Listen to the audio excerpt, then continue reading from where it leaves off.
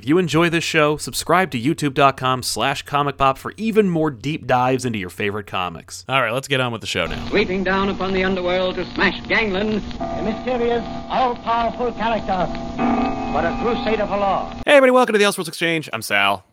And I'm joined today by Josh Williamson. I'm sorry, I threw it to you like you knew what you were you knew what I was gonna do. Yeah. I always like coming on here and you know, you and I always like talking to you about comic book stuff, and I feel like sometimes, you know, this kind of thing is the best way to get some of the messaging out about DC or the stuff I'm working on. And then I also get to talk to you at the same time as doing it. So it's like the fun version of it. Right. So it's like, you know, a canned, what do you call it? Like a canned interview or something? Yeah, I think that's how that works. I don't know. I didn't go to broadcasting school. I have no idea how it works. Like everyone in my wheelhouse, I just went, me too, and then just bought stuff incrementally until it looks like I know what I'm doing. But awesome. But thank you. I'm so excited because you have a bunch of things in the pipe. You got these things finally coming out. As of the recording today, Birthright 49 came out. Oh yeah. Andre is almost done drawing. He's like, it's crazy. We got to a point where like Monday, we were like, are we going to have this go out on time? Like, right. Are we actually going to print on time? And then everything came in and we're like, all right, we're racing to the finish. But yeah, we're almost there. You actually remind me of some stuff I have to do today. I have to write all my stuff is done as far as I have to do a proofing of it before it goes to print. But in the last issue, and this one, the 49, the one that just came out, Sean Mackiewicz, who is the editor on Birthright, he was the editor who brought it into Skybound. He's been the editor the whole time. He wrote like a really nice like 1-page like goodbye letter in the back. Oh, cool. And he was like, "So now it's your turn." And I'm like, "Oh no."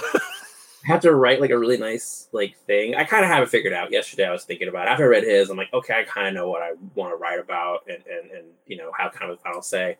But I always think about David Lynch's whole thing. I think I told this before, right? David Lynch is like, somebody was interviewing him and they were like, what is your most, they were talking about his movies. And he was like, Eraserhead is my most personal movie. Right. And they're like, do you want to talk about that? Like, you know, do you want to have anything to say? And he was like, no, the movie is me talking about the movie. Right. And I always think about that where like, I love talking about comics and doing all this stuff, but there are times where I'm like, when it comes to like getting really nitty gritty, sometimes I'm like, the book is here. So here with issue 50 of this 50 issue run, to like end it exactly how I wanted to end it and do this like emotional ending that I had planned from the beginning. And then be like, and then here's a 1-pager where I explain everything to you. Okay. Yeah, or undercut the emotional like punch. It's like reading the end of Preacher and then being like just a whole 2-page thing of Garth Ennis being like, so anyway, let me explain to you why this book means something to me. Like we know. Well, it's funny you said Preacher though, because Preacher actually opens the letter from Jesse. Yes. It ends with one. He does. It kind of wraps up. Like it's interesting because you know with Preacher. That was also Garth Ennis like expressing his own thoughts on a lot of these ideas throughout the run, you know, and his experiences and stuff. And so that book kind of ends with almost him giving the audience like a letter of what he felt in a way. It's from Jesse, but it's still, you know, it's like it's Jesse Tatula, but it's still like him kind of explaining. Yeah, it's deeply personal. It is. It's still really good though. But so it's funny. Like I'm writing. So with Skybound, they're doing this thing called Skybound X. Where it's going to be, this anthology. Can you explain what exactly Skybound is? Because I think, and I'm only asking, it's not just for me, because I also have no idea, and I know my wife's explained it to me 3 times, and I'm still like clueless. But I was in a comic book store the other day, and no one at the comic book store could explain what it was. And I think that there's a lot of like people going, so there's this thing, it's like a crossover, I don't know. And my wife said it was an anthology, but please, what is Skybound X? It's an anthology. So it's a weekly anthology series that is showcasing all of the books that Skybound has done over the last 10 years. Mm-hmm. So you have things like obviously Walking Dead, Extremity, you know, Daniel Warren Johnson, also like Falcon, and you know there's a Manifest Destiny book in there. Obviously, like you know. Stuff that's other Kirkman stuff. I don't want to like ruin Kirkman's game, you know. So it's of course on in there. But like one of them is that whole thing of like Rick Grimes 2000, which was like a gag in Walking Dead. Yes. So that is like an actual story, which is really really cool. So the story I'm doing is they came to me and they were like, "We want you to do." They asked me about this like I don't know, like a year and a half ago, maybe 2 years ago. They were like, "Can you do a Birthright story?" And I was like, "Yeah, totally, I'll do that." And But I'm like, that's really weird because it comes out a month after Last Issue of Birthright. Oh So no. I was like, I've already had everything I have to say. Yeah, Like, and then this little additional thing. so I'm like, well, how I was actually talking about this yesterday. Like, how deep should I get into it? Should I make it like a coda to the book? Is it something you have to read to get the whole experience? I'm like, no, I don't want to do that. So it's actually I did another book for Skybound years ago called Ghosted. Yeah. And so it's actually a Birthright Ghosted crossover. Two properties meeting, and it is a letter. It's a letter from Mikey's brother. He's like writing. It is kind of a coda, but not really. Like, it's mostly just for fun. But it's him writing a letter to Mikey while he's in Terranos. Like, he's on this little adventure and stuff. So, but then he ends up meeting one of the characters from Ghosted. And so that just becomes like a fun thing. And it's also an opportunity for Andre to draw horror stuff a little bit. Yeah. Because we do fantasy and, we do fantasy, the family stuff, but we have never really done horror. And Andre's a really big fan of horror. Or actually, the next project we're going to work on is a horror thing. So it's like kind of a easing into that. Like the next Creator Own book that Andre and I want to do will be it'll be like a horror thing. So kind of oh, cool. But so basically Skybound X is like an anthology. It's like a weekly thing, just kind of showcasing all of these books that Skybound has done over the last 10 years. Yeah, which is considerable. And it's a lot. Yeah, it's fun. Like I was talking about it yesterday because I had a question about my story. My story also kind of bumps into something else that Skybound does. And so I was like, is that all right? Like, are they cool with that? He was like, yeah, it's totally fine. And we were talking about it, and he was just like, all the stories are really just fun. Some of them are definitely like maybe more meaningful than others, but for the most part, the intent was just to have some fun with it. Sweet.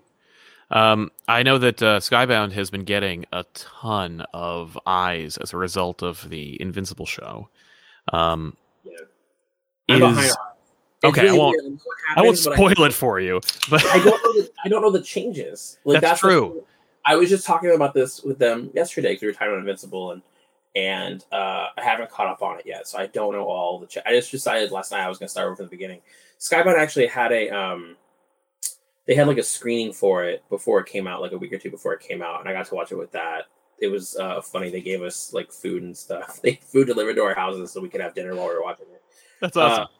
But watching it like that was different because I was watching it on the TV in my office while I was talking to like James Tynan because he was also watching it. Right. But he was watching it in, on the east side.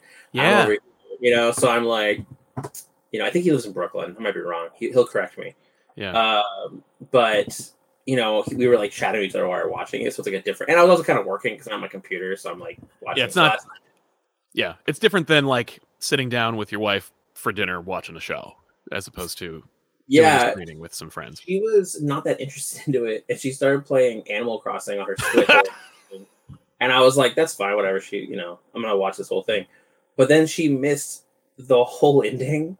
Oh no! Like, she had her head down the whole ending, and I was just like, "Oh man, did you see that?" And she was like, "What happened?"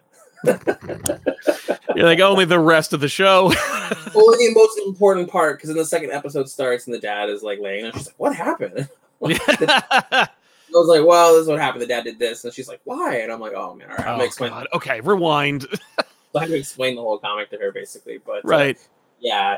I mean, I love working with Skybound. I have other projects with them in the pipeline, and I've worked with them for a while now. It's been like I've known them for before there was a Skybound. I've known them, Yeah.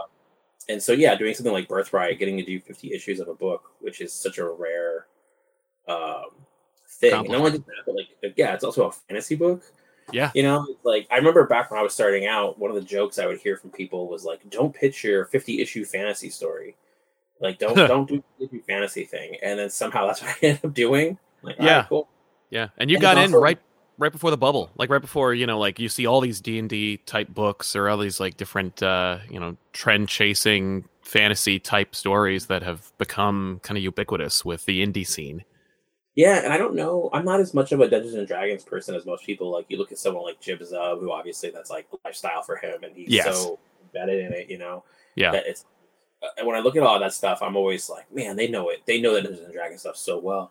For me, I was more interested in using that as a setting to tell this like really emotional story with these characters, and also set pieces. Like, once I could see what Andre could do, Like once I knew all these crazy things that he would draw, and he would kind of draw anything that I was like, it's on now. Like we're gonna make you. This is gonna get nuts. Your like, world got bigger. Yeah.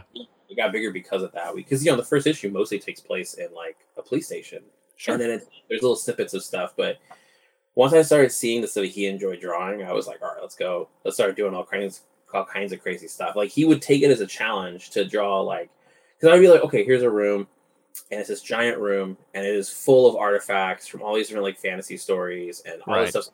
And there's a dragon there, and like I was just like start throwing stuff at him. And then he would take it on and be like, all right, I can do it. And then he would do research and find all this other fantasy stuff, and he would put it in there. And he just, like, he really go for it. So I love working with those guys. Like, Andre's really great. Yeah. But yeah, that came out today. Yeah. That's right. Yeah. So one more to go. It's super weird. Now, were you pressured for yourself? Because I know that, like, I'm sure that Skybender wasn't like, it's got to be 50. That you were like, I got to get it to 50. Because you see all these seminal runs of creator-owned stories where they end on, like, 47 or 62, and it's just, is there like as a comic book nerd for me, I'm always like, we couldn't have rounded it out. Couldn't have been 100 issues. Could have been 60 issues. Walking Dead ends on like what 197. Yeah, right? That close to the finish line. I know, but you know what? And I appreciate that. I appreciate the idea of surprising people because I think that we struggle with in comics is surprising people. I think about this all the time, not just in terms of like, I don't know, I it's tough because I feel as though I have two things with this. It's like sometimes, like I think surprising people is important, and it's interesting. Like sometimes people announce a project, and you're like, "That makes sense. That's cool." Right. You're like, "But that's it." And then sometimes you're like, "Wow, that's awesome! I did not expect that. That sounds really cool. That's surprising." So Kirkman cutting that short when he didn't cut it short. He was like, "I'm done." Yeah, and I think he looked at it because you could easily that last issue of Walking Dead is like 4 issues worth of material. Yes. Realistically, look at it because it's super big. He could have, if he wanted, stretched it out. Yeah, but that's the whole thing. He didn't want to stretch it out, and he wanted to be like, "This is a surprise to people." I mean, I know it was anger. Some people were really angry about it. I thought it was awesome. I thought it was really cool. I heard they're pretty funny. Like I'll get some of the inside track on some stuff from them if I'm like able to like ever hang out with Kirkman. I'll hear little bits of stuff that's coming, and sometimes I'll find out about stuff ahead of time. Yeah, that one I did not know about until like the week before, and I was just like, man, that is brave. That is awesome. You know, to say like, no, I'm doing it like this. But to answer your question, I always knew the beats I wanted to tell from the beginning, and I knew all the big I knew what each arc was about. Always, right? Like there was little pieces here and there that kind of moved around. A couple characters kind of came out of nowhere and kind of became more important than they originally were intended to be, where I found their voice and I was like, I like this character. I'm going to integrate them into the story and a couple things that moved around. But yeah, I always knew that issues 41 through 45 were like, oh, this is the fight. This is all about the fight. And then these issues were all about the epilogue. I think by the time we got to that, it was like, I could have maybe ended it at like 46 maybe, but then I was like, I don't know, part of the thing we've done with this book is play around with a lot of the tropes, and so I wanted it to be those kinds of like epilogue tropes, right, where it's like you just get all the pieces, but also I wanted to leave that world and be like, I don't have to come back, like there's no reason to come back. I mean, there's definitely some stuff on the table, but it's written in a way that is like, no, I can end here. So I wanted to just touch on everything, and then with this whole last arc is called epilogues because each issue is an epilogue. They're all standalone. So it's like, here's an epilogue for this character. Here's an epilogue for these characters. And then 50 will be all about Mikey. Like there's one last witch that we've had since the beginning that was kind of like a scary witch when they were kids. It's still alive, the last of it. And so she actually disappeared at the end of 40. And I on purpose never mentioned her again. Right. Until now where I'm like, oh, there's one left and he has to go find her. He has to go find the one that was like the scary witch when he was a kid. And that's the person he has to go up against last. But I've already done the big fight. Like when he went up against the main villain lore, it was, we did a whole issue of just splash pages.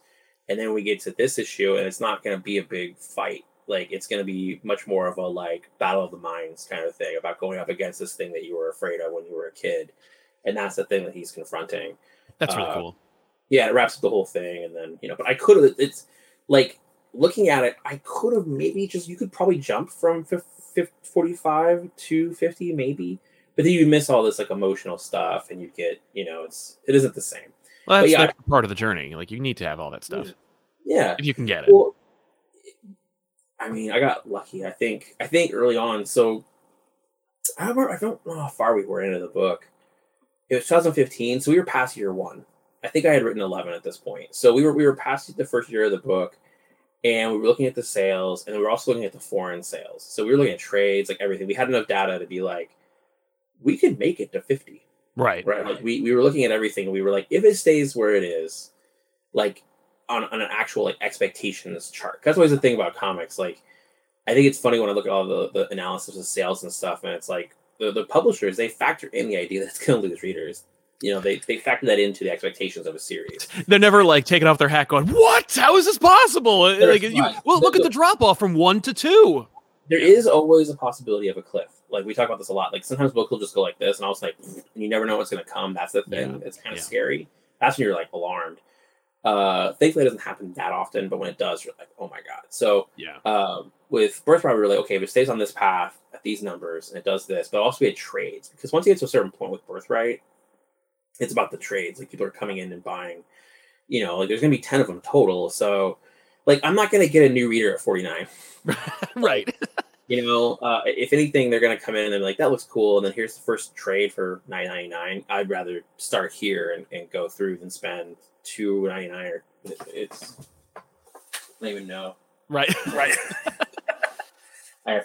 It's $3.99. So you're like, I'd rather wait for the trade. So once we knew that, so Makowitz and I were Sean Makowitz, the editor, him and I were talking, and I was like, I have an idea of what we should do. We should go to Disneyland.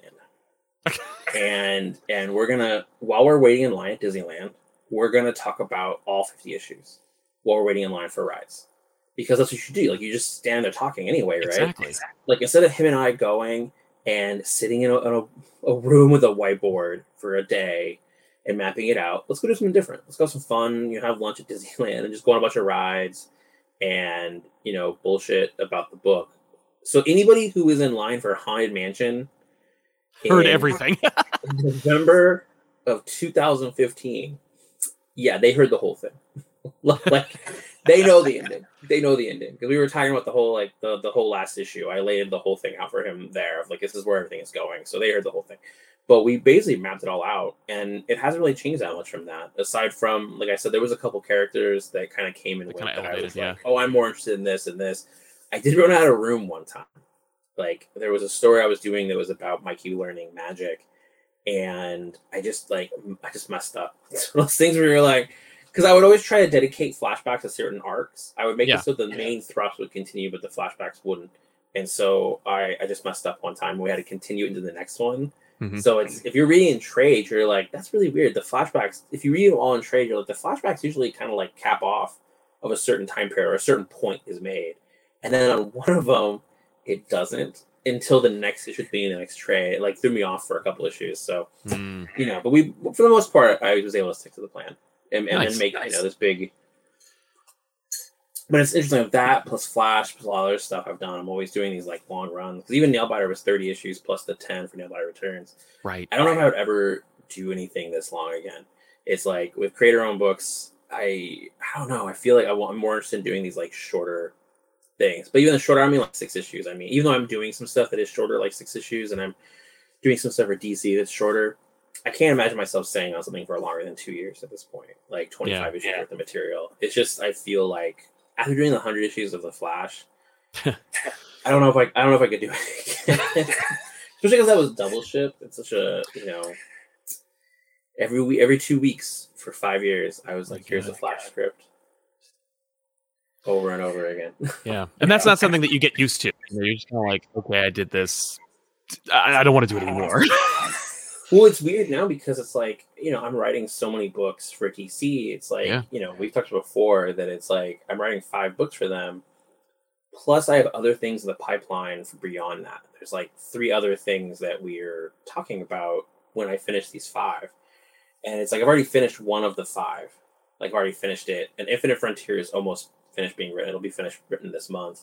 And then it's like, with Robin, obviously it's going on. And there's 2 other things that haven't announced yet that are still going. And then Future State Gotham I'm co-writing, so it's a little different. It's like a good friend of mine that I've known for a while, and he's doing most of the heavy lifting on it.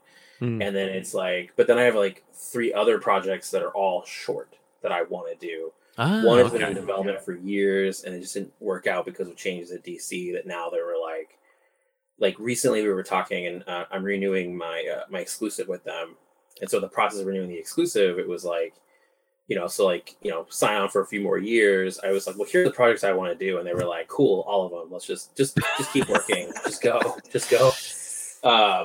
But yeah, like I have all these plans I want to do, but all of them are shorter. Like not really, they're not all like, oh, I'm going to stay in this book for 100 issues. I have this huge plan. It's like, I very much know where I want to leave certain things, but a lot of them outside of Robin, I'm like looking at my wall. Outside of Robin and this other book, the rest of them are all minis. Those are the only 2 that are going. Oh, I guess like Gotham Future State's ongoing. I heard that. Yeah, I heard about Future State ongoing and or Future State Gotham, and that's with Dennis Culver. I'd like to talk about that a little bit. Yeah, good. That's good. Okay, so I was talking to my associate Benny the Comic Historian about it. He saw it. He was like, "This has got to be something else. Like this was something else, and then we turned it into this." Was Future State Gotham like part of the original Future State initiative? And it's like, well, we did, it wasn't done. Let's just put it out now. Like, why Future State now? Future State is over. Why now?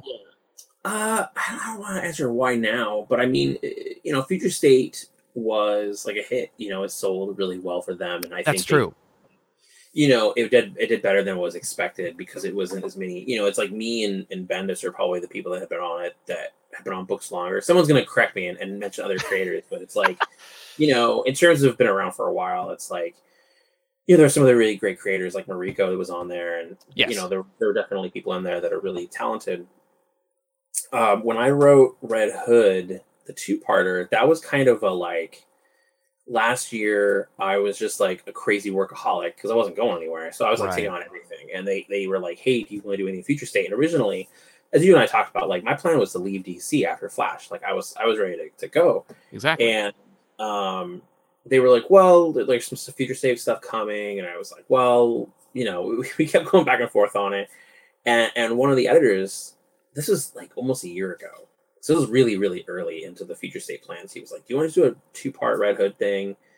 And I was like, yeah, but only if you kind of let me do it the way I want to do it, which is just super different. Like, I don't want to do something like I normally would do. I just want to do something very different. And like in the first issue of the Red Hood stuff, it's like Jason doesn't talk for the first like 14 pages of the book. It's everyone else is silent. And I'm like, I want to do something like that. I just want to do a very specific thing. And I turned it in. They really liked it. They had a couple notes, and I went in and made some changes and stuff. And once we started seeing the art come in and the colors coming in, the editor was like, hey, would you want to continue this? And I was like, what do you mean? I thought Future State was 2 months. And he was like, well, we're talking about different things that could continue. This is one of them. Would you want to just keep on doing Red Hood? Like, just keep going from here. In that. And I was like, I can't. Like, I don't have the time. Like, I looked at my schedule, and I was just like, I don't have it, And then I was like, well, what if I wrote it with someone? I could make that work, because if someone was able to do a lot of the heavy lifting and I was able to do like a specific part of it, I could maybe make that work. It was crazy at the time. Like, I was actually less busy then when I said that than I am. I was doing much less then. I was like, yeah, I could do that. That'd be fun to do. And it's Dennis Culver is like a good friend of mine, like somebody I talk to every day. So I'm like, all right.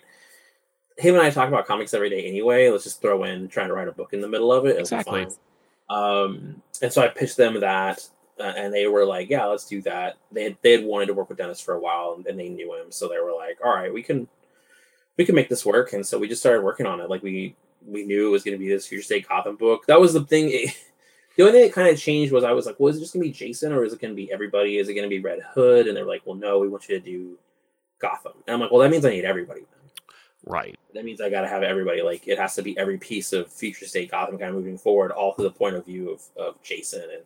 And you'll see as it goes. We haven't announced it yet, but like issue 4 is going to be not a standalone issue. I wouldn't even call it an interlude. It's an example of how the book is not just about Jason. Like, it's going to have a thing where the story is going to splinter off for a moment, and you're gonna see like two characters that are also involved in Future State kind of have like a little bit of a, lack of a better phrase, interlude before we come back around with issue 5.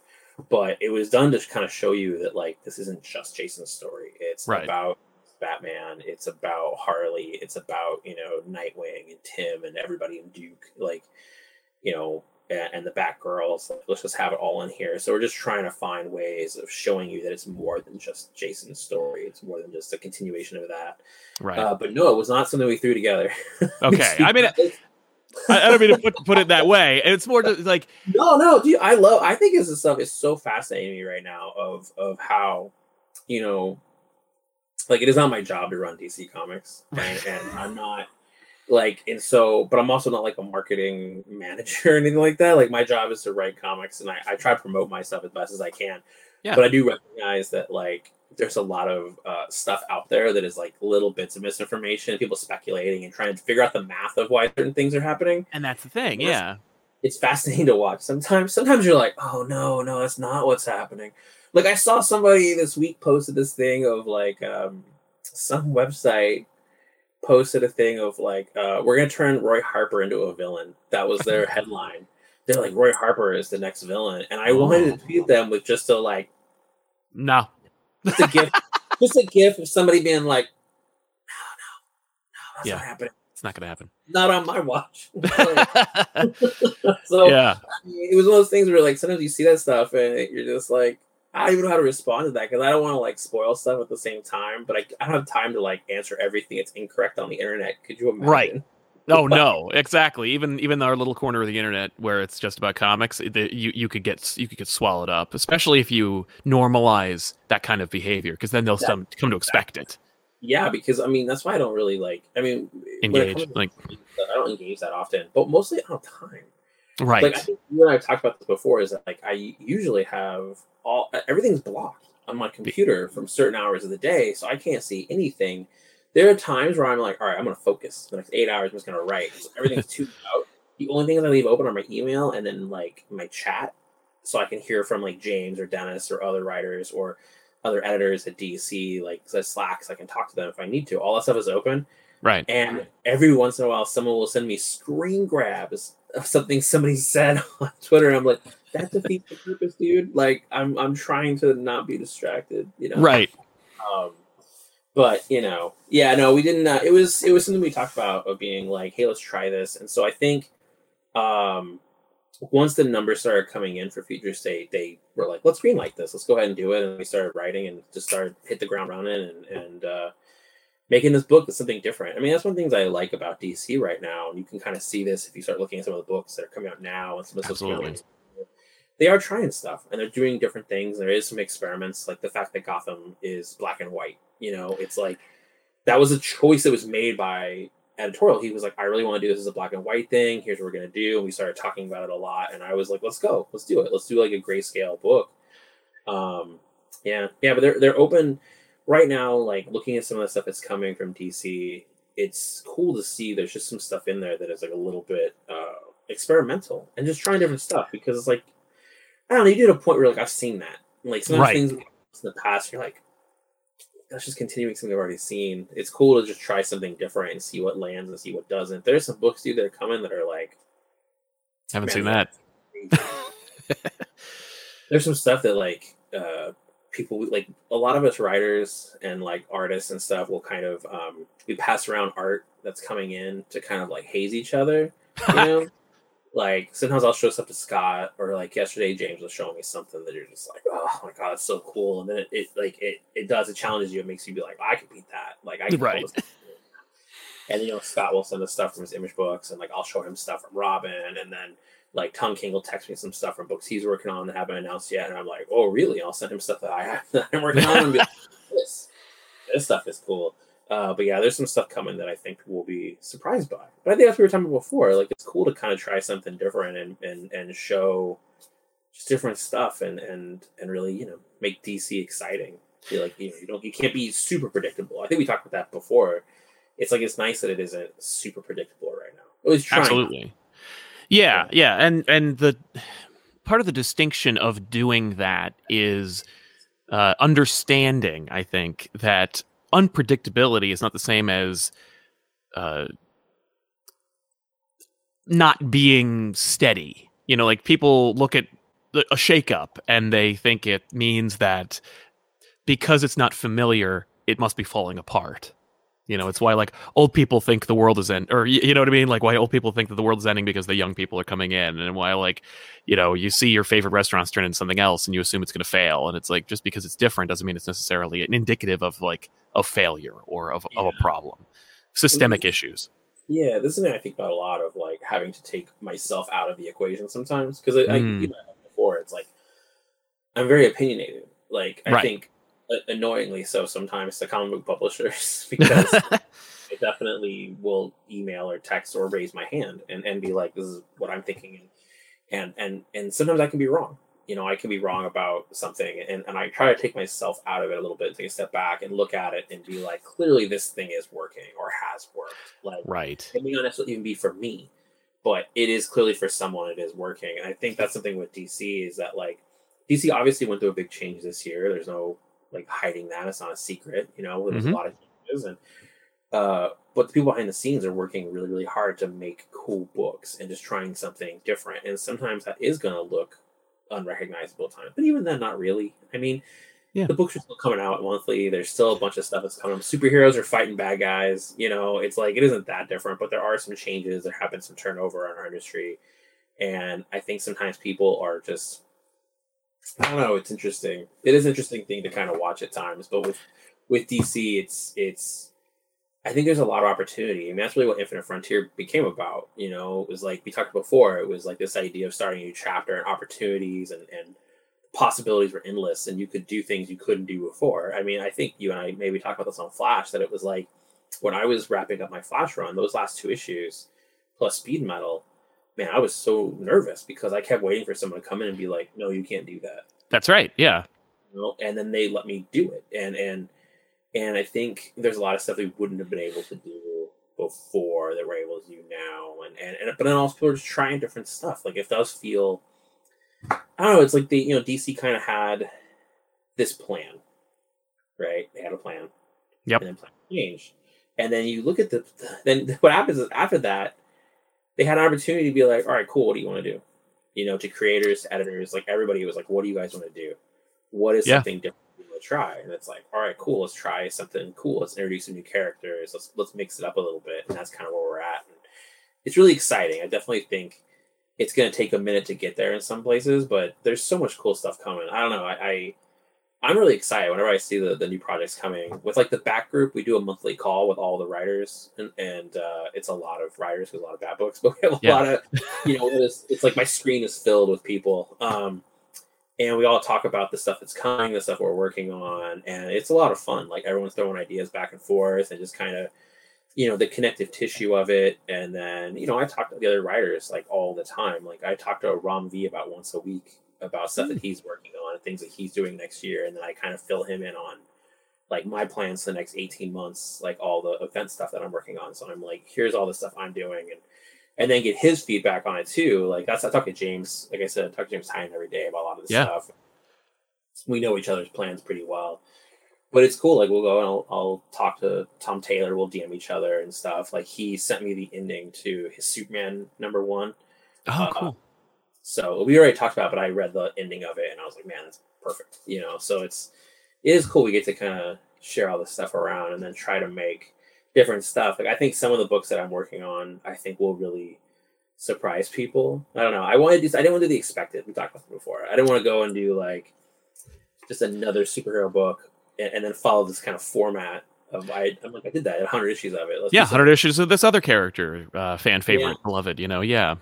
But I would say almost everything I'm writing, unless it specifically takes place in a different universe, it's all connected in some way. Like all the deep stuff is very connected. If I'm doing, there's a couple projects, obviously, like, well, you'll see. There's a couple projects that are kind of the side, but for the most part, it's all connected in some way. It'll take some time. This is one thing I think is really interesting about DC is that if you're really paying attention to like all the books, there are weird connections, not just in the Bat books, but all the books have these weird little snippets of connections, and you're going to start to see them come together like later in the fall and then into the next year. You'll start to see, and I mean, like, I don't know how caught up you are on stuff, but it's like this week was the DC Festival of Heroes special. In there, they revealed. Do you know about this? Is this a spoiler for you? I haven't read it yet. As of the recording of this, it came out yesterday. But yeah, no, I'm cool. I'm down. I'm hip. Tell me. They revealed that Roy Harper's daughter is still alive in that. Gotcha. And Roy Infinite Frontier, and it's like, Ram and I talked ahead of time, and I talked with the editorial ahead of time. So these things all are connected. Like, you're gonna start seeing how these things play out over time, and you're gonna start. I think specifically with the Green Arrow family, because like Connor is in Robin, yeah, Black Canary is in Justice League, but she's also in something else later in the year, and it's like, you're gonna start seeing all these things sort of, and like line up. Yeah, Barry's leaving the Flash book to go to Infinite Frontier, and then what he's doing there will impact like everything later. But it's definitely kind of this tapestry we're building in DC, starting with Future State, starting with Infinite Frontier, and then going into next year. Like, that stuff is fun to me. Like, when I was a kid, if I was reading a comic and I was like, oh man, they just referenced this comic, like another comic. That stuff was always really fun. So I think that's gonna be really exciting to see. Yeah, I think that's exactly what people who love DC are looking for, and what it's what you want from an interconnected universe. Is references that build towards something but don't take away from the main story, and you got a lot of that going on, which is fantastic. Let's talk, I guess, about Robin, because Robin debuted, and it is. I feel like there's no way Robin isn't leading towards / referencing other things because of the debut of new characters, and of course, which characters you chose to put on the island. Yeah, and then what characters I chose not to. Like, exactly. And you'll see, like, there's other stuff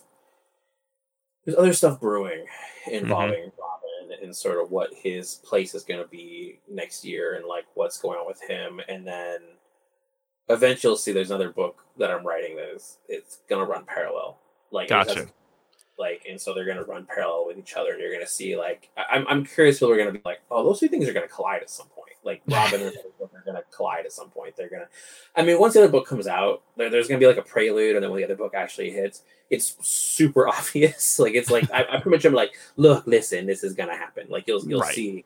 But, with Robin, I was very selective of the characters we used, which character we didn't use for reasons, for things that'll play out over time. And then at the same time, like, it's no secret, like, it's Mortal Kombat, and Damien and all these characters in a Mortal Kombat setting is I don't know, man. I was trying to have some fun with it. Like, I wanted to make a book, like, talking with Gleb about this a bit, is that I really wanted to make a book that I would have enjoyed when I was like 13, when I was a kid, and made this like fun fighting book, but also pace it really differently, like pace it a little bit more like a manga. And then when I started talking to Gleb a bunch a couple years ago, actually, before he was going to do Robin, he was still doing Angel at Boom. We started talking when Angel #1 came out. I just messaged him. I was like, yo, your stuff is dope. Like, we should do something.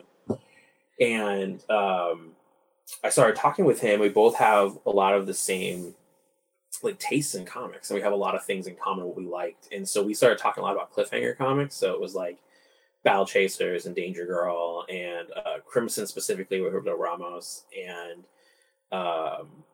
Steampunk, specifically.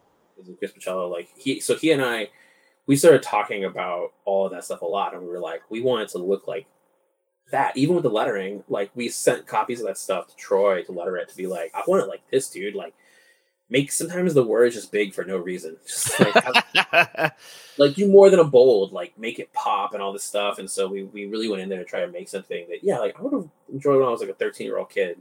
That's really what I was aiming to do. And then, and then just have some cool fight scenes, some blood and guts, just have some fun with it, and tell this cool story about Damien, and kind of take him on a little bit of an emotional journey. Like, to me, every issue is about him learning something.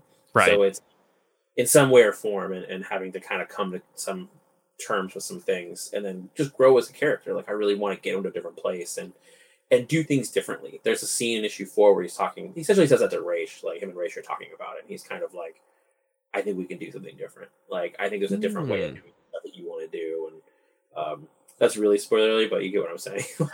Totally. I'm just thrilled we're going to see Raish.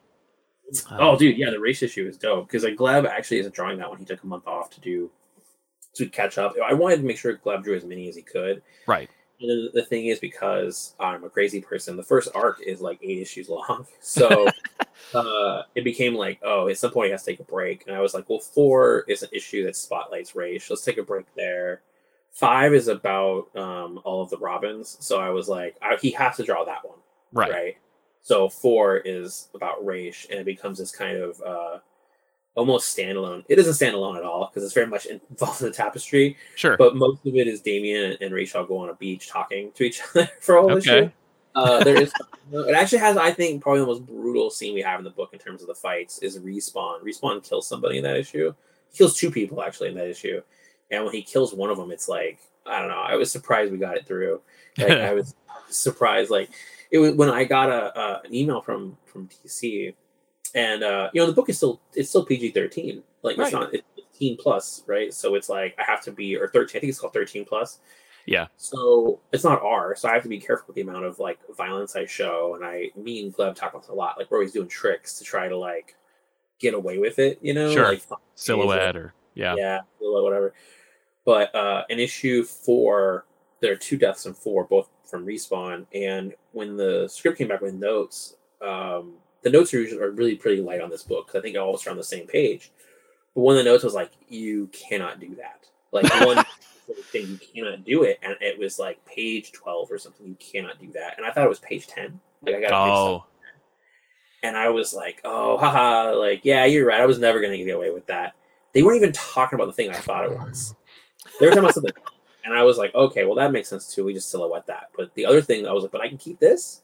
Right. They're like, yeah, that's fine. I'm like, oh, all right. Yes. Yeah. You almost shot yourself in the foot. Don't draw attention to it. Yeah, I know. I mean, who knows? Nothing going to print yet. I might get a call. We've gotten like, how do I put this? We've gotten like an email on every issue, essentially. But have you considered making the blood black? I mean, we do that sometimes. Is that still a thing people do? Because I know that was like, that's infamous from the Death of Superman run, where it was just like, too much blood, make it black. No, you can still do that. Yeah, especially if it gets a little excessive. Like, my impulse is excessive. Like, my impulse is like, go for it every time. And then sometimes they're just like, no, that you're hitting that line. Can you make it black? But actually, that doesn't happen very often. That hasn't happened. It's maybe darkened a little bit. It hasn't happened that often. Right. But yeah, I love writing this book, dude. It's like the most fun I've had at DC. I think I told you that before. It's just like it's so much fun to write this book, and Damian and the character. I'm actually writing an issue this week. That I don't know, like it's because I'm writing the end of the first arc now. It's like that whole thing has been planned in my head the whole time, So it's like it's interesting getting there, writing some of these scenes, and getting to do some of this stuff. I mean, issue 7 has like almost a 10-page long fight scene in the middle of the issue. That's awesome. So, like, where else are you gonna get to do stuff like that? Like, that's part of the quest of like, well, the first arc is gonna be longer, because it's like I want to make it so that when we actually get around to the actual tournament and it starts to really roll, that I can let some of those fights, the fights that you really want to see, and you really want to like, those ones are gonna go at it, and like, I want it to breathe and like let them go at it. Then let them have fun for 10 pages and just be like, I mean, I'm not going to do, there was a thing when I first started at DC, there was when I first started at DC, they sent me this script because I had to reference something, but it hadn't come out yet. They're like, here's the script. And I get the script and I'm like, the first half is missing. Like, it starts on page 11. And they're like, no, it's all there. I was like, that's weird. So go back and I look. And I find at the very beginning of the page, it says pages 1 through 10, like character fights a monster. They don't fight a robot. It was a robot. Oh. And I was like, what? And that's how sometimes plot first scripts, which I don't do, I do full. Plot first scripts sometimes are like that. And I think if you know that artist really well, you can do that. You can just be like, here, they fight a robot for 5 pages, go for it. But it was like 1 through 10. Yeah, like crap. Robot. And so when that comic came out, I found it. I'm like, bye. Yep. They fought a robot for 2 pages. It was awesome. And it was awesome. It was worth it. So sometimes it's funny, like when I write for artists, it depends. Like there's a scene in issue 3 that I couldn't figure out. I wanted Damien to do something cool, but like the Damien version of it. Like he's trying to show off.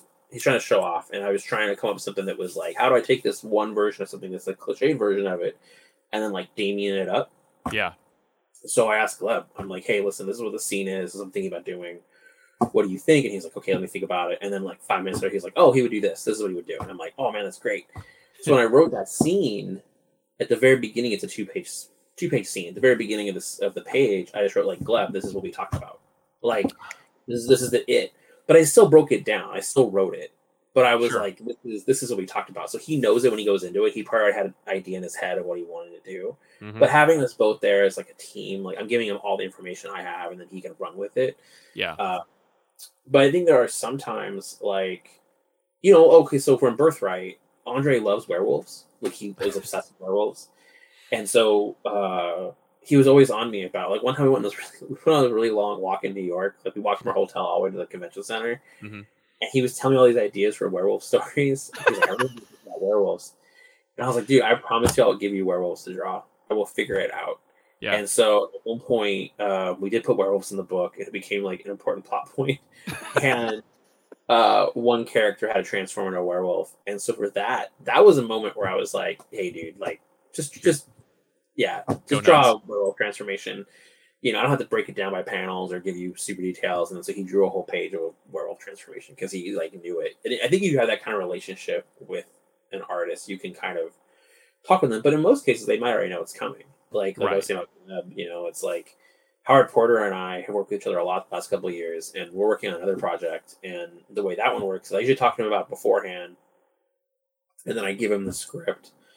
He reads it, he calls me, we talk about it again, and then he starts drawing. Gotcha. So it's like, I think that way you can kind of bounce around, and then he gives me the roughs, and then we talk about it again. Cool. The book we're doing next together, he gave a bunch of roughs the other day. It was so funny. He like turned a bunch of roughs in, and then like a day later he redrew all of them because I didn't answer the email because I missed it, and I was like, stop. This looks awesome. So then on Monday morning he gave us all the roughs of the whole issue, and I read it and I was like, dude, I got nothing. Right. I was like, this is great. I had no notes, and he was like, what? No, you always have notes. And I'm like, no, I don't. Look, right now, boom, done. Like, you're good. Go. But it's one of those things where it's a really complicated issue. Where like we're doing something tricky with it, so it makes it even more complicated. And you know, it's just I don't know. But yeah, Robin, man, I love this work on this book, and I'm glad people liked issue 1. Like it seemed like it had a pretty good response, and I think so too. Yeah, I didn't like we were trying to make Mortal Kombat. Like I don't think it's a secret. Again, like it's obvious, but I think that can be fun. I don't know. We wanted to make a fun book. That was my goal. It's so harmless and yet also integral. Like how you can tell, like when a family is of characters is expansive as the Bat Family. You know, like when someone's like kind of like driving the boat, and for that character or that universe, you can tell like who their preferences are, who they like the most, and what characters either they don't know very well or they don't regard or care about, and they kind of go by the wayside, or like, you know, at best they are forgotten, at worst they are pantsed. Mm-hmm. With Damien, I find, because I'm not the world's biggest Damien fan, but I came around thanks to you and Tomasi, like redeeming him for me in terms of Super Sons and in terms of the series, which is just cool, like and genuinely fun. And because of the journey he's been on, it's like, oh, he's a character now. Like I remember when Morrison invented Damien, and I was just like, oh no, you've ruined everything. Because when you create a character, they never leave. Yeah, like that's it. Like once you open that box, you can't close it again. And with Damien, when you give Batman a biological son, you've changed Robin's irrevocably forever. Oh yeah, I mean he's been Robin now for like at least longer than Jason was Robin. Yeah, for sure. Yeah, I mean not longer than Tim. I mean because Tim was going from like, you know, at 91 to the reboot. Pretty much, yeah. I mean you're talking like you could arguably say 20 years. Yeah, you know. So you know Damien hasn't hit that yet, and I don't. But yeah, you're right. Like Damien is, I liked him from day one. I thought that was an interesting thing. Like you know that Grant went for it. Yeah. And so I've always liked Damien. Like, Oh yeah. I don't want to. I was going. So I didn't want to just say like Damian sucks. Your rebuttal, but more just like, was it? How was it going? Like, because you're driving the Damian boat, right? Like that's it. Like was it kind of like, well, like everyone else in the Bat family going, well, I don't really have plans for Damian. Just put him on an island. Like, go for it. Like, take him and run with him because he can't be anywhere else. I wanted to put him on the island. I know. I remember that was your pitch. Yeah, like I wanted to get him away from everybody. James had this huge plan planned out, and I don't know if he really had I don't know if James had a plan for Damian, but you know how James is that like if DC was like you could have Damian, he'd figure it out. Like, yes, he would. But James and he had only been writing Batman a little bit when DC approached me and was like, "Do you want to do Robin?"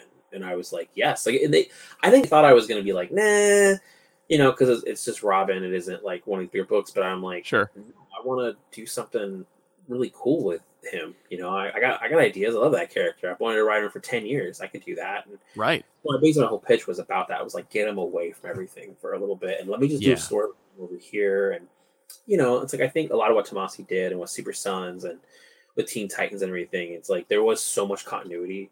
There was so much out there. And it's all good stuff. I mean, especially the stuff Tomasi was doing, I think, obviously in Super Sons. But there was so much continuity that I was like, I need to get him away and just work on just him by himself because he was so embedded with other groups. Right. It was with John or it was with Bat Family or it was Teen Titans. And it was like, I need to find time to show him by himself over here and learn about him and kind of let him. But I guess he'll use all that stuff because I'm a continuity junkie and I love the DC universe. I'm going to try and still use whatever I can. But yeah, I wanted to kind of get him just over here and run with him. And I think it went well. Like it did. I feel like the response was pretty positive. It sold really, really well. I think it was like, I mean, it was not surprising, I think, to people how well it sold, but it definitely was like, oh crap, that's a hit. Like, right. It's a good hit. I mean, for me personally, it was good timing because I was in the middle of renegotiating my contract, but it was like, it did really, really well. And so because it did so well, I think people were like, oh crap, like that's a big number. That's very good.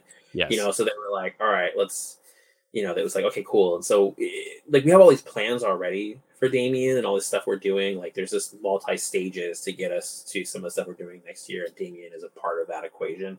Mm-hmm. So, but there's great opportunity. Like that's the thing is that, the character has an opportunity to grow and change and evolve and become something new or fresh, you can say.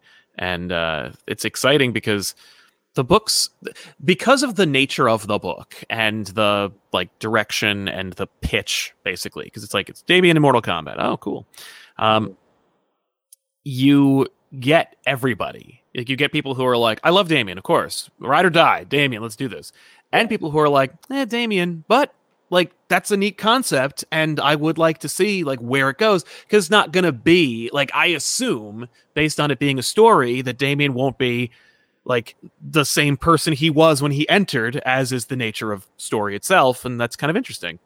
Yeah, I wanted to I think where he's gonna end the story, that's just the first arc. I mean, right. It's like the way I don't look at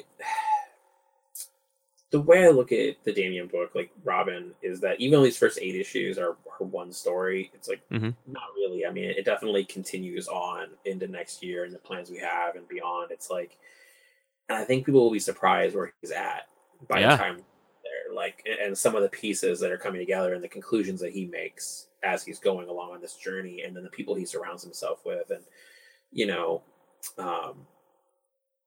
we'll get some surprises. Like I said, with Connor Hawke being in the book and kind of the way they will play off each other. And it's great.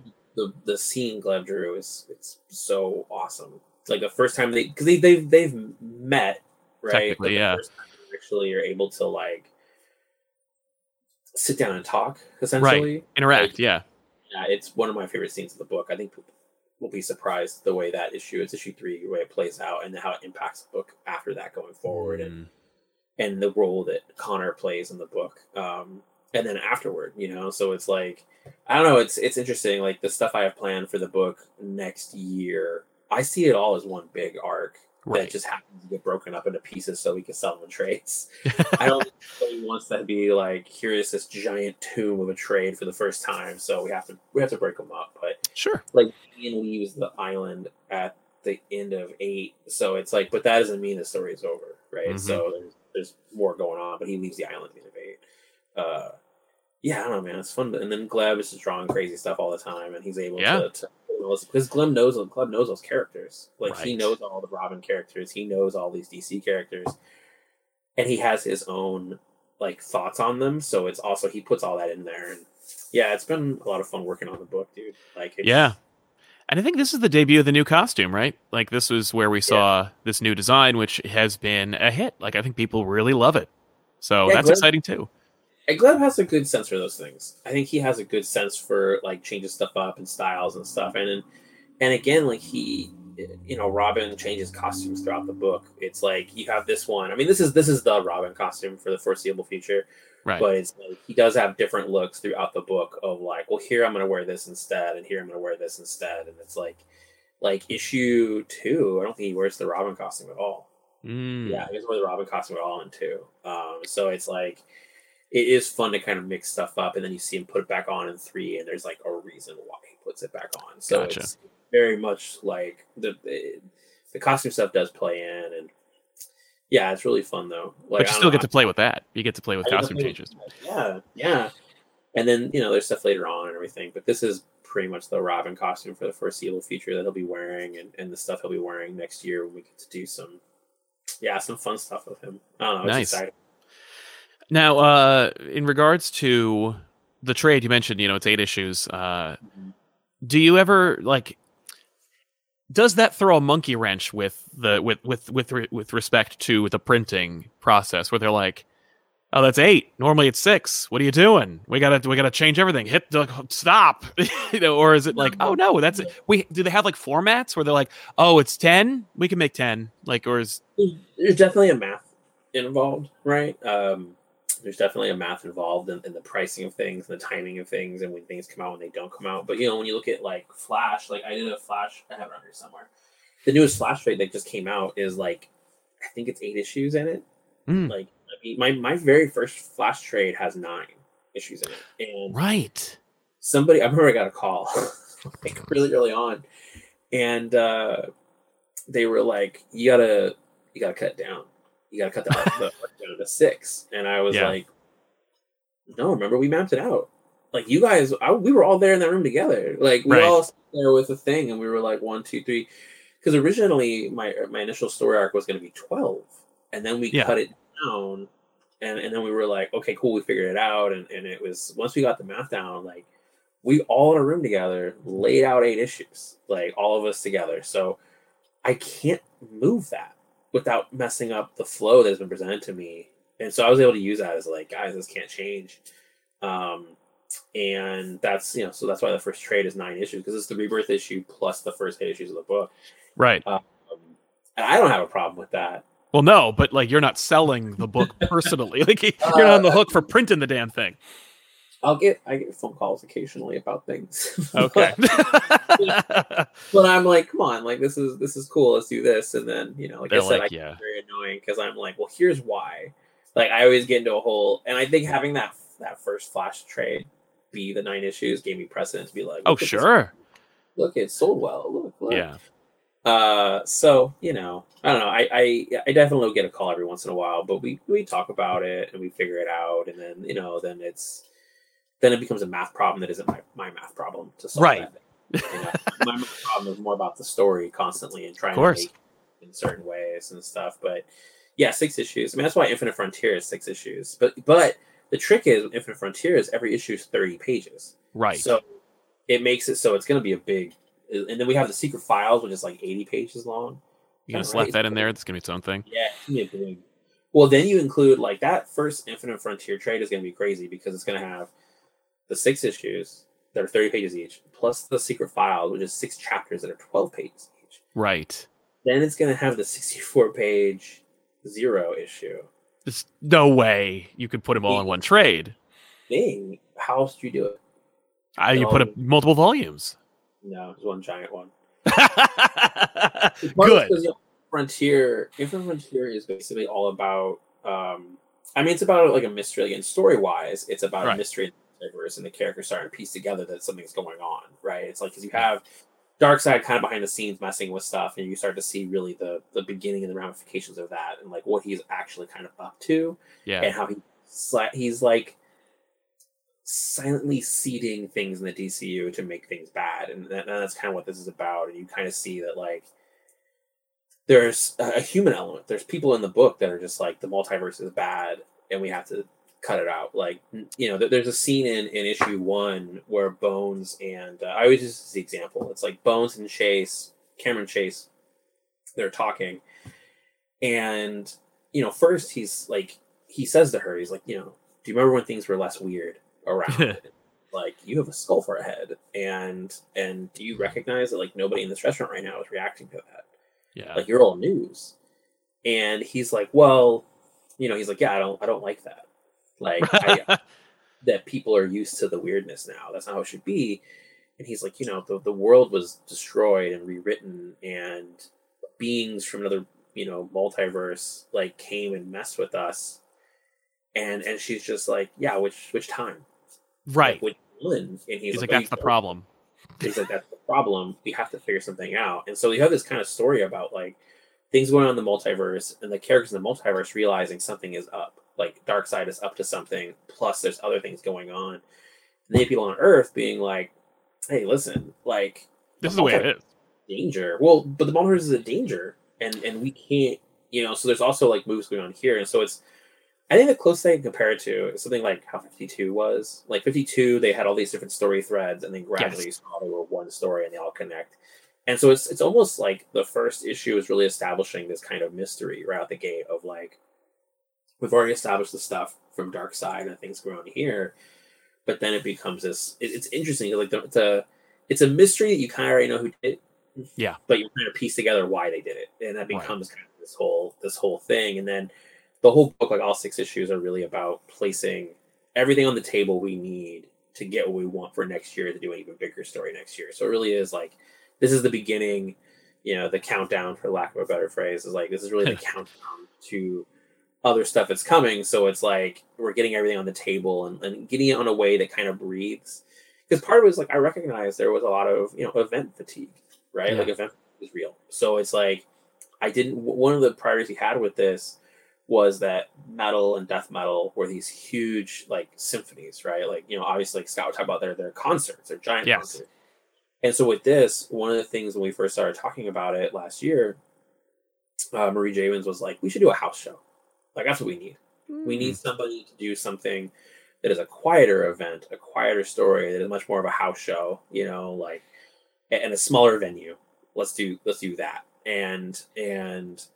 But then use that to kind of take a little bit of a breather on the big, everything's exploding all the time, to kind of ground things a little bit.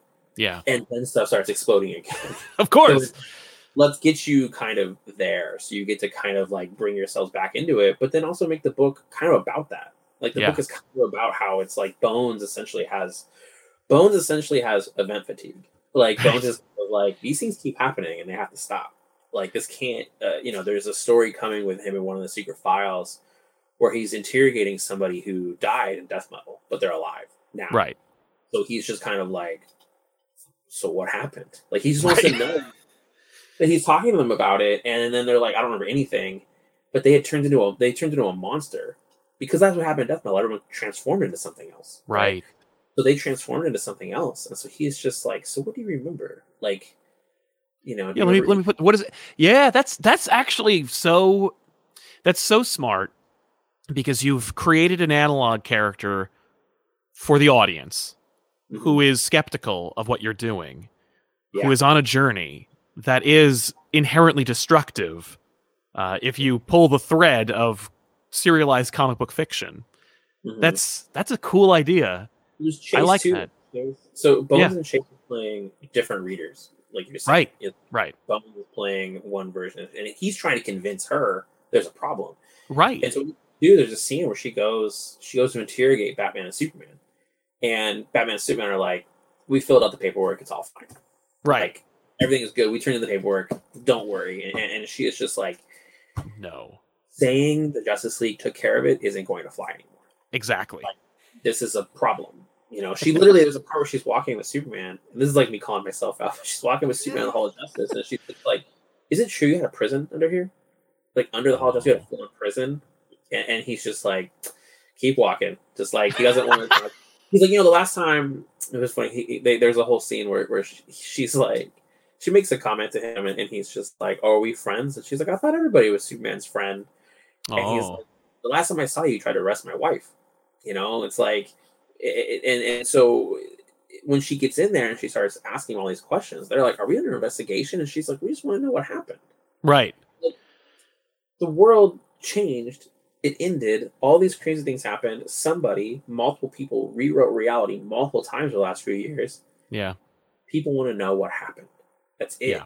And then she's coming to them, and it's like, and that's a big part of the book, and also her journey of trying to understand all of these things. Right. Is part of that book, and there's also President Superman in the multiverse. He gets involved in a mystery with a character we haven't there's another. So with Infinite Frontier, we have President Superman, we have Alan Scott and Obsidian and Jade, and then some other JSA characters. You got Barry Allen involved, and then we have Roy Harper, and they have Chase and Bones. Like, it is this huge cast, and they're all in different parts of the DCU. Mm-hmm. And we get to see the DCU from all their point of views, and then we slowly see them come together once they start piecing together, like, oh, something very bad is happening. Right. And superheroes don't necessarily know about it. Because of them, it's like old news. Like, this is like, oh, something bad is happening. It's Wednesday, it's fine, But so they're starting to piece together this thing, and they all kind of start interlocking with each other. But there's another character we haven't shown yet that's like a major part of the story that I think will start making people go, oh, that's what this is really about. And I think we're revealing that in like 2 weeks. I think we're gonna show people, because it's in the preview. It's in the first couple of pages. But it becomes this thing of like, why is that character here, and what happened, and where did they come from? So we're gonna play with that, and then we'll play with a lot of multiverse shenanigans in the book. But for me, it was about, again, it's like how 52 was. I think 52 had a certain kind of pacing to it, and it allowed you to see the DCU from different points of view that weren't Batman, Superman, or Wonder Woman. But yeah, with that book, I mean, it's going to set the table for a lot of other stuff. Like, I think people a year from now are going to be like, when did that happen? Oh, it happened in that book. And you're going to start seeing these things. And again, like, President Superman will play a bigger role in DCU. And this is really about getting him kind of like edging into those roles. Like, I didn't want to just throw some of these characters at people. I wanted to kind of reintroduce them. And that's why we did the Secret Files, where it was like, we did a President Superman Secret File that was like, this is who this person is. And then we just ease you into the stories. I mean, I have this giant whiteboard in my office back here that has like it's on the other side of the camera. Smart. That has, I know. Could you imagine what's behind me one day? I know, right? You would, within a quick screen grab, you basically would know all of DC's plans for like 2 years. You'd be like, oh, okay. Because I have back here, I have like the Infinite Frontier plan, and then I have like the 2022 plan beneath it, and it's just like this whole, how it all interlocks with each other. It's on the other side here. So every once in a while I have to look up and be like, what am I doing again? Oh, that's right. Yeah. But there's all kinds of cool stuff coming with this book. I mean, I think it will really surprise people that it is like this kind of, it is an event book, but it's much more of a mystery, right? Yeah. It's much more, we're trying to lay this stuff out to get you in this place where then by the ending, you're going to be like, holy shit. Like, that's huge. And that is going to definitely impact DC moving forward in a lot of ways. And then once all these characters go through this journey together, and then when we splinter them back out into the DCU, like once the story is over and everybody goes their separate ways, then it's going to start ping-ponging around the DCU and start changing things around. And then we'll get a bunch of books that spin out of it in the end. And, then you'll start seeing how this impact hits. And then it'll all come back again next year. All this stuff will come around. But that's what this is really the beginning. It's like the beginning of like a countdown to something bigger. That's what Infinite Frontier, the 6 issues are. Very exciting, man. That's very cool. It's pretty crazy. I think the stuff we're doing in there is going to be I don't know, it's fun. It's fun to show the DCU from different points of view. I mean, you look at how like JSA was. Yeah. Like when Jeff was doing JSA, he was showing you this particular part of the DCU in a different way than JLA was, right? Totally. It was a little more grounded in places. And so that's what I was trying to do here, was make something like that is a little more just grounded in places. But again, I want to show you a post-event DCU. Yeah. You know, like that's really what it's about. Is that it's like not only the characters in the story, but like people on the street were affected. There's a scene where they talk about it. They're just like, oh yeah, like the Batman Who Laughs came and like destroyed the world, and you're like, well, who's the Batman Who Laughs? Like, Right. you know, it's like some people remember and some people don't. It's an interesting thing of what is life like in the DCU post a giant event. Like, and Yeah. there was a lot of events in a row.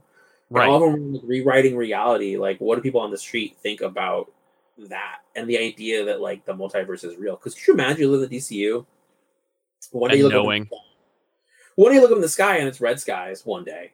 Yep. And you look in the sky and there's like multiple Earths. And you're like, what is happening? What is that? Like, and I wanted to show that along with showing other superhero stuff. I wanted characters to be like, do you remember that time there was red skies? And be like, yeah, what was that about? Right. You know, like, Remember that time I had all this goth outfit on? I looked like an S&M bondage guy, and the world was a big wasteland, and my grandmother got unmade, and like one reality I have cousins, the other one I don't. I don't know what's happening. I don't know what ends up, but all I know is, you know, it's Tuesday. that's what. Yeah, that's part of the story. Is people. That's kind of fun. Some people don't believe it. You Right. know, some people are like, no, the multiverse isn't real. Like that's a part of the story, and I love that. That's always been one of my favorite aspects of another universe we won't refer to, where, you know, it's like if a big purple monster showed up and was like, I'm gonna eat everything, it's like, how many people would be like, fake? oh yeah. Well, look at. I mean, you can talk about Marvels. I'm a Marvel fan. I know. Marvel stuff. I got this giant toy right here. This was pretty cool. Nice. Yeah, it was good. I actually texted Donnie when I got it because I put the old man Thanos head on there. I posted it to, and I sent Donnie a text when I got it, and he was like, "Oh, that's real," and I'm like, "Hell yeah, it's real. It's cool." Can you believe there's no null figure? What's that? Can you believe there's no null figure? By the way, dude, I was texting about that when I got this one. Yeah, I was like, I feel like normally the Marvel is so ahead on that kind on of top stuff. of that shit, but no null. No null figure. Yeah, it's a matter of time. Yeah, right. Probably, I think right now the wave, if you want to get into a whole Marvel Legends conversation, I think the whole Marvel priority right now is clearly the TV shows. Like that's the wave. That whole wave is just Disney Plus shows. Yeah. But dude, I think like I am so impressed by Marvel's ability of how they roll things out. Like in terms of this giant tapestry, like the fact that spoilers for Falcon Winter Soldier, you know, it's like Captain America Winter Soldier, right? It's like, you know, Friday morning, they're like, here's the episode. Boom. That day, they're like, check out all this cool shit. All this art comes out. Like all of a sudden, it's all about, you know, Sam as Captain America. And then Monday morning, they're just like, and here's the toys. You can order them now. Yep. Like that's the way to do it. I feel like that stuff makes me like so excited. Where I'm like, that's the kind of coordination that I love, and Marvel does that really well. And I think, you know, this last couple of months, they clearly are like, I mean, they were probably waiting too, because also the Loki toys in that set and all the Vision toys are in there, and they were probably just waiting. And the moment that Falcon stuff hit, where he was Captain America, they were just like, okay, great, here's all the toys. Yeah. All the toys, you can order them right now. Here's a hot toy too. You know, Sideshow is probably just, oh, thank God, here we can finally show this cool thing. You know, it's $300. it's $900. Oh my God, dude. Mitch was talking about, because Mitch gets a lot of hot toys, like Mitch Jards. Oh God. Right? Yeah. So he ordered it that day. And I felt slightly ashamed because I was looking at the Marvel Legend being like, I might get that Marvel Legend and I might just buy them all. That way I can get the wings. Yeah. It's a figure wing thing. So I'm like, I might just get them all. And then Mitch did this whole thing about like, those toys are so cheap. Look at this beautiful hot toy. Like, all this, oh. I'm like, how much is it? How much is it? If it's 100, if it's 120 maybe, but if it gets up to a certain point. He's like, it's like 3. Like, I know. Well, I have the only hot toy I have is I have the Batman 89. It's weird. 89 hot toy. It's right here, but it's the Batman Returns logo. So it's what I call the correct logo. Yeah, it is the correct logo. It's like it has a little bit of snow at the bottom, so really it's more of a like 89 and Returns Batman. But yes, yeah, it has in the package they don't say it's Batman Returns. They say it's like Batman 89 or whatever, but it has it has the correct logo. Dude, in the DC building, when you go into the actual DC offices, they have in one of the hallways, they have a huge Batman, and it's the costume. It's like one of the they use. Yeah. And every time I walk by it, I'm like, man, this is so cool. But this fucking logo because it's the logo from '89. I know. Yeah. What's funny is like sometimes I'll go through and I can't remember who it was. I think it might have been Tom. Like Tom King and I were walking through there one day, and I was like, "Man, we both were like, this is so cool." But I was like, "Man, this stupid thing." And he was like, "What are you talking about?" I'm like, "Look, dude, like that little extra whoop has a little thing, like, and yeah, it has a little extra thing." And he was like, "I have never noticed. Never noticed it." Oh, dude, you don't see it until you see it. I think. I think once you see it, it's there forever. As a kid, as a child who wasn't old enough to see Batman '89, I was like, "What? Why do they fuck up the logo?" Yeah, like the marketing for the movie is the logo, and then you see Batman, he's wearing a different logo. I'm like, "What is that?" And you know what that is? Hollywood, baby. That is just Hollywood going, "Let me put my little spin on it." Little thing. Like I was at a panel one time where Del Toro was talking about making Hellboy, right? And he was talking about how he was at this one particular studio. And they were like, "Can you make Hellboy so he's human, and then he only turns into Hellboy when he's angry?" And like, that's the whole. And he said this thing, and I think about this ever since then. He said it because it is true. I apologize to Hollywood, but in my experience, it's true. He was like, they always want to stick their dick in it. That was what he said. Like, and I like they can't help themselves. Like they gotta, they gotta, and it's fascinating. You can tell when if you're having a conversation with somebody and they're pitching you or you're pitching them, and you can tell when they're just like they gotta throw something in there. They have to. Put my little thing on there. Well, that way they can point at it and say, "That was me, right there." Yeah, that's my signature. Brought that to the table. I mean, I get that too. Like even in comics, there are times where it's like, how do I put this? So a lot of us creators, we all talk to each other about a lot of stuff, and there are times where, like, you know, how do I put this? We share ideas with each other. Yes. And so there's times where something will become really popular. Like recently, it was a character that was introduced that was popular and it sold well. I named that character, but it's not a book that I'm working on. So it's like sometimes you're like, I'm glad that worked out. Does anybody know that I did that? Yeah. You know, but we do that. We all share ideas with each other when we joke around. There's a scene there is one scene in Tom's Batman run that we were at a bar. We were at a bar talking about the scene, and he had it completely different. It was drastically different, and I was like, "No, man, that's not how that would play out. That would play out like this." And I told him like beat for beat how it would play out. Like it was drastically different from what he was planning. And then that scene is in Batman. It's in he just did it. He did it. He did the exact scene I told him. He's like, "Well, you told me that was the way it would go, and I can't argue with that." People like that scene. I'm always like, that was my scene. But there's times where there's stuff that I do that there was stuff in Flash that obviously I got advice from people or talking to people. And, you know, I remember when I was working on the Gorilla Grodd arc in Flash, I talked to Scott about that one a lot because I was stuck on something with it, and I called him at like midnight and we talked it out. So it's sometimes, you know, and same with him, like talking to him about metal and death metal and All-Star Batman, like mostly metal and death metal though. We would talk about all kinds of ideas, and so we definitely like share stuff with each other. But it is kind of funny sometimes. Like you do poke it, and then later on you want to be like, "Yeah, I named that." Right. Yeah. I'm the guy who fucked up Batman's logo. I'm the worst. That movie looks really weird. Out there, it's just like, oh man, right? You know, that was my vision. Yeah, that's my vision. I changed it. They wanted it to be, and then it got all messed up after that. Yeah. I don't know.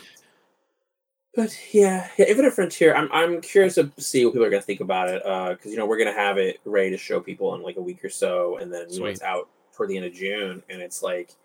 It is definitely a quieter story than a lot of stuff, but I wanted to tell something that was a little more character based. I mean, there are moments in things like Identity Crisis that are the quieter moments that are just with the characters, you know. And I wanted to kind of explore that, and we haven't seen a lot of these characters. Like you haven't really seen Alan Scott and Obsidian and Jade. You haven't really seen President Superman, and Roy Harper's been dead for like 3 years. Yeah, and you know, obviously Barry plays a big part of it.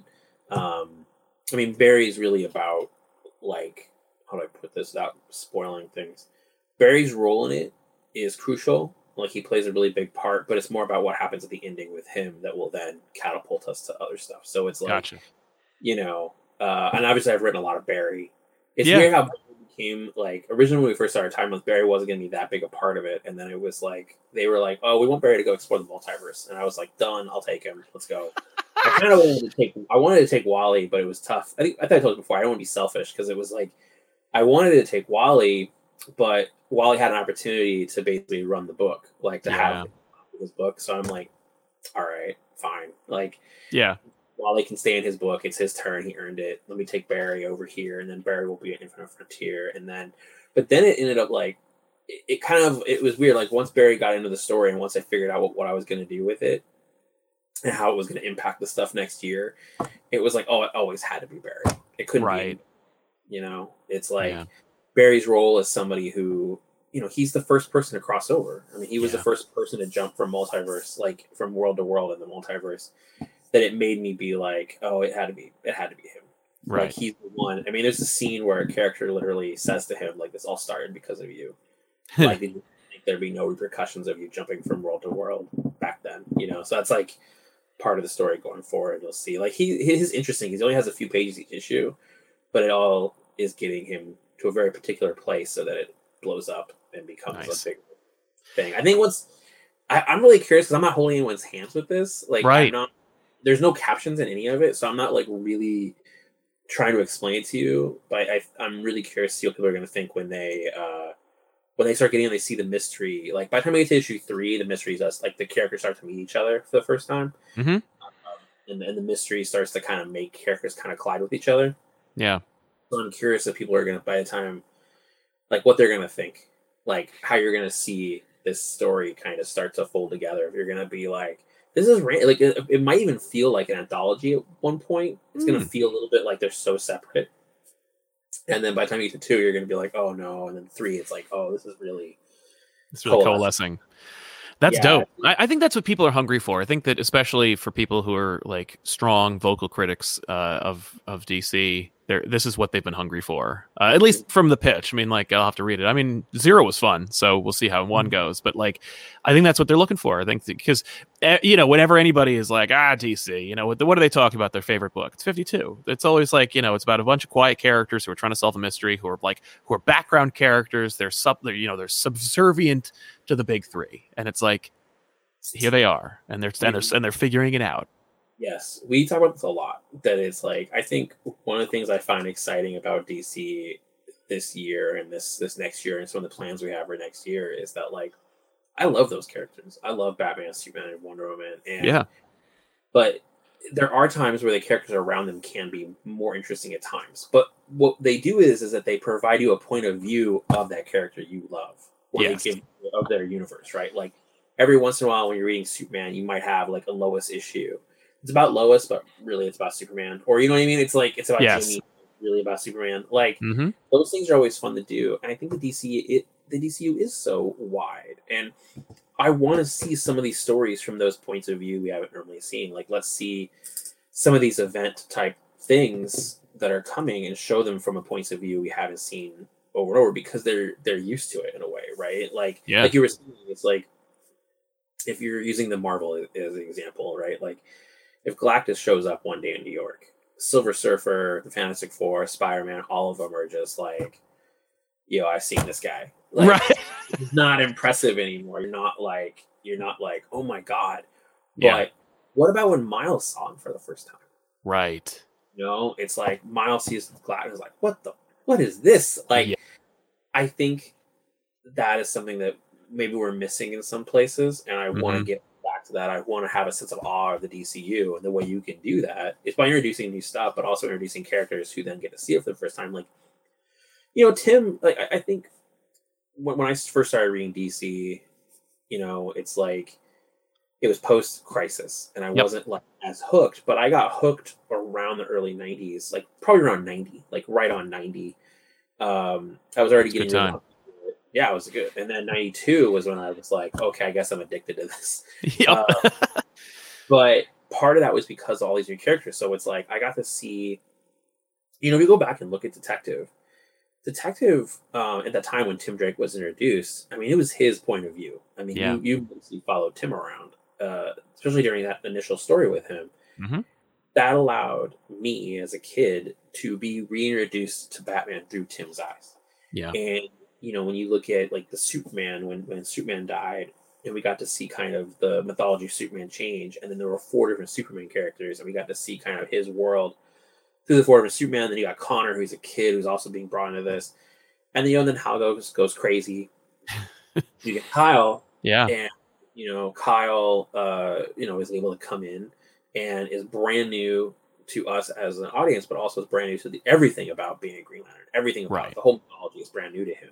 Yeah. And so I get to go on the journey with him and get to see how awesome Green Lanterns are. And it doesn't negate what came before, right? Like, they were able to pull it in. I mean, I know there were people mad that what happened with Hal, but it allowed you to kind of bring it in, and we got back to it. It took 10 years. Well, and like, what's funny is that like Mars is like, there's like 3 or 4 different story arcs in which we remind you, like, Hal was great, but Kyle's Green Lantern now. Like, at least 3 different story arcs, including a Silver Surfer crossover and an Alien crossover, where we're like, hey, Kyle's it now. Like, yeah, I know, but so I think that is fun to do, and it allows you to honor what was coming before, but to show from a different point of view. Yeah, and I think that's the stuff I always really like. And again, like, Wally's a great example of that. Is we got to see Wally's journey of being Flash, and then once you introduce Bart into the equation, you get to see another point of view from a new character. And then in a way, it makes it more accessible because you're able to just be like, I mean, X-Men did the same thing, right? Because you would have the new X-Men characters get introduced, and then you get Kitty Pryde. Yeah. And then you get, I think it was Rogue, and then Kitty Pryde, and then Jubilee. Mm-hmm. Like, they have a history of, like, introducing, and they all become friends with Wolverine for some reason. But it's like, introducing these characters, and they use that as a way of, like, bringing you as a reader back in. Yeah. They don't change. They don't, like, radically change the mythology of the character or those characters. They just give you another opportunity to see it from a new angle. Yep. I think that's the stuff that we're doing now, and that's the stuff about Infinite Frontier. It was like, let me take a bunch of characters and show the DCU post-event, post all this crazy stuff from their points of view. And that's a big part of the stuff even next year is, like, talking about that, about some of the bigger things we have planned for next year. That is a major part of the conversation is, like, how do we show that from a different point of view? And that's, like you said, like 52. One reason why 52 worked was it was the DCU from those characters' points of view. I mean, you look at, I always find that really interesting. I mean, when you look at something like Infinite Crisis, for example, Infinite Crisis is mostly from the point of view of the Crisis characters. It's from Superman and Alexander and Superman and Lois. There's stuff in there like Power Girl and Connor takes on a role, and obviously Batman and Superman and Wonder Woman are a big part. But really, I mean, literally that first issue is you're seeing what they're seeing. Exactly. And they're commenting on it. It's such an interesting, like, way of bringing you in because it tells you something about where DCU was at the time. It tells you about who those 4 characters are, even though we haven't seen those 4 characters in 20 years. Right. Like, it was an interesting way of kind of bringing you in. And I find this stuff really cool, and I think people like it. And I think that's what people want. They want to be able to, like, they don't want us to completely wreck their favorite characters. Yep. I'm not interested in either, so it's like, I think you can kind of mix things up and tell a story with them. Yeah, I think you're right. And I'm excited to see it. And I'm sure everyone else is as well. Or if they haven't already heard, they should be, because this is pre-order pre-order Infinite Frontier, and I think you'll be excited to see what it is and where it's going. Yes. Good. I like that you subtly pre-order it too, because it tells people that you want it. It's the only way to do it. And because, I mean, if you talk to your comic store about it, I think it helps them just know that people are actually interested in it. Yes. Yeah, that's a good point. Like, because you worked in a comic store, like how they get their information. Yeah, I mean, you get a little bit from the internet, from different websites and from Twitter, but I mean, really the main thing is if somebody asks for it, that's the quickest way for them to be like, oh, this is something, and it's like, I think right now with retailers, it's still a hard time. Like, we're still in the pandemic, like, we're coming out of it in some ways, but it's like, whatever you can do to help retailers stay on their footing, like, a lot of them, man, I mean, like, you can tell retailers really went through hell this last year, and it's like, they're really tough, and they made it work, and they were really inventive to try to find ways to make it work. So whatever you do to help them, and whatever you do to, like, basically give them information, it's like, I don't know, if you really like your comic store, you should tell them what you like, and try to and it helps us out too, because then we kind of figure things out of what you're actually interested in. Because at the end of the day, the thing we look at are those sales numbers. Just it's like all the other stuff is great and cool.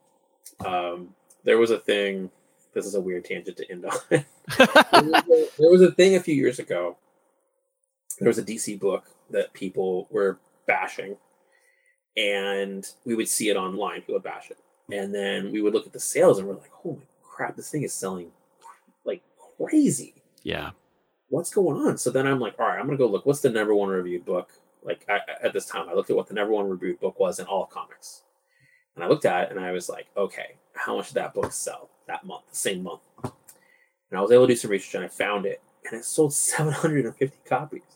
Oh my god! And I was like, I mean, that stuff matters, but it matters in different ways. But yes, the thing that we definitely look at when you're talking about people getting paid and jobs and all that, the thing we look at is those sales. So it's like, if there's a book you love, I'm not saying you should go out and buy 10 copies of it, but you should. No, I think that, why not?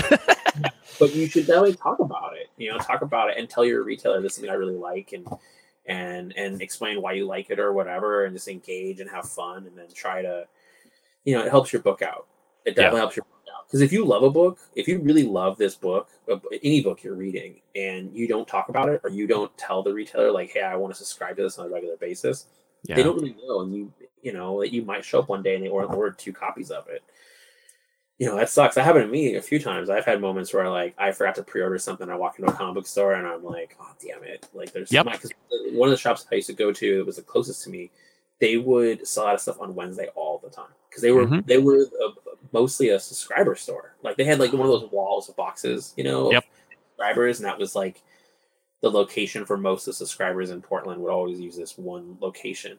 And so for them, they weren't as concerned about shelf copies. They were concerned about the boxes. So I would come in and they'd be out of stuff like Wednesday first thing, and I'd be like, damn it. When Vision #1 came out, I read a preview of it, and so I wanted to get it. And so I didn't pre-order it like a dummy. And I show up and they were sold out of it, but they had like issue 1, they had for $10. And so I bought that. They had it as a variant. And so I bought that variant just because I wanted to read it. Yeah. I didn't know Tom at the time. Like we hadn't met. Now I would just call Tom and like send me a PDF. I just text him. Like I read Supergirl #1 already, and it's great. Oh, it's really I gotta good. get that. When does it come out? Really Do you know? It comes out in June. Yeah, it's like middle of June. FOC is Sunday. That's how I know. But I read it a few weeks ago. I think it's like one of the best things Tom's done for DC. Oh well, great. It's really good. It's really good. I don't know. It's a really interesting thing. I think that it'll be a cool book when because it's only 8 issues long. It's a really a series. Yeah, it's just a mini. So I think once it's collected, I think people will see like it's a good Supergirl story. Like sweet. It's just real good. But yeah, FOC for Infinite Frontier isn't until the end of the month. It's the 27th. So you got some time. Yeah, you're gonna see like not this week, probably starting next week. You're gonna see me just like a crazy person, just showing art, showing stuff, teasing stuff. I'm gonna spoil some shit because I just gotta get it. I want to get out there and be like, look at this cool thing. Look at this person. This person's in the book. Oh man, but you know this was happening, and just getting and stuff. It'll be really interesting. The line of trying to promote a book without spoiling it. Yes. Yeah, because at what point are they like, well, I'm good. I heard what happens in the issue. I'm good. Yeah, well, I think that was part of the problem we had with Batman and Superman, was that originally it was planned we weren't going to tell anybody who Batman and Laugh had affected. We weren't going to tell anybody. It was going to be like a surprise as we were reading. And then they decided we're going to tell you all of it. When I was doing Justice League versus Suicide Squad, we spent like 3 days in a room in Burbank, a bunch of editors, me, Steve Orlando was there because he was going to do JLA.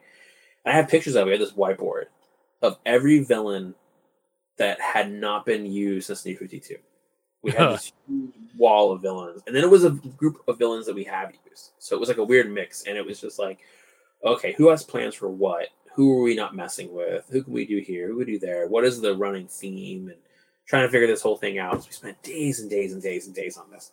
Yeah. And we finally figured out the crew, and we're all like, cool. I remember there was one, they didn't want us to use Lobo. Like, me and Steve Orlando were like, we should make Lobo one of the villains, and we should bring back the original Lobo. And yeah. This is where he's been. And they were like, I don't know. We don't want to do that. So they picked another character. They were like, well, let's not use Lobo. Let's use this character. And I was like, all right, fine. That's a bummer because I think Lobo would be really cool. But fine, whatever. I go home, and then on Friday I get a call, and they're like, actually, it was funny because the editor called me and was like, well, I got bad news. You got to use Lobo. And I was like, yeah, that's what I wanted. Yeah, I wanted to use Lobo. So, but then like a month after that, I get a call and they're just like, we're going to reveal everybody, all the villains that show up at the end. And I'm like, that is the whole ending. Yeah. Like, and I couldn't even convince him not to use Max Lord because Max Lord is like the big ending villain. Yeah. And I was like, just hide Max Lord maybe. And they were like, no, we're going to reveal all of it. And I was like, oh my God.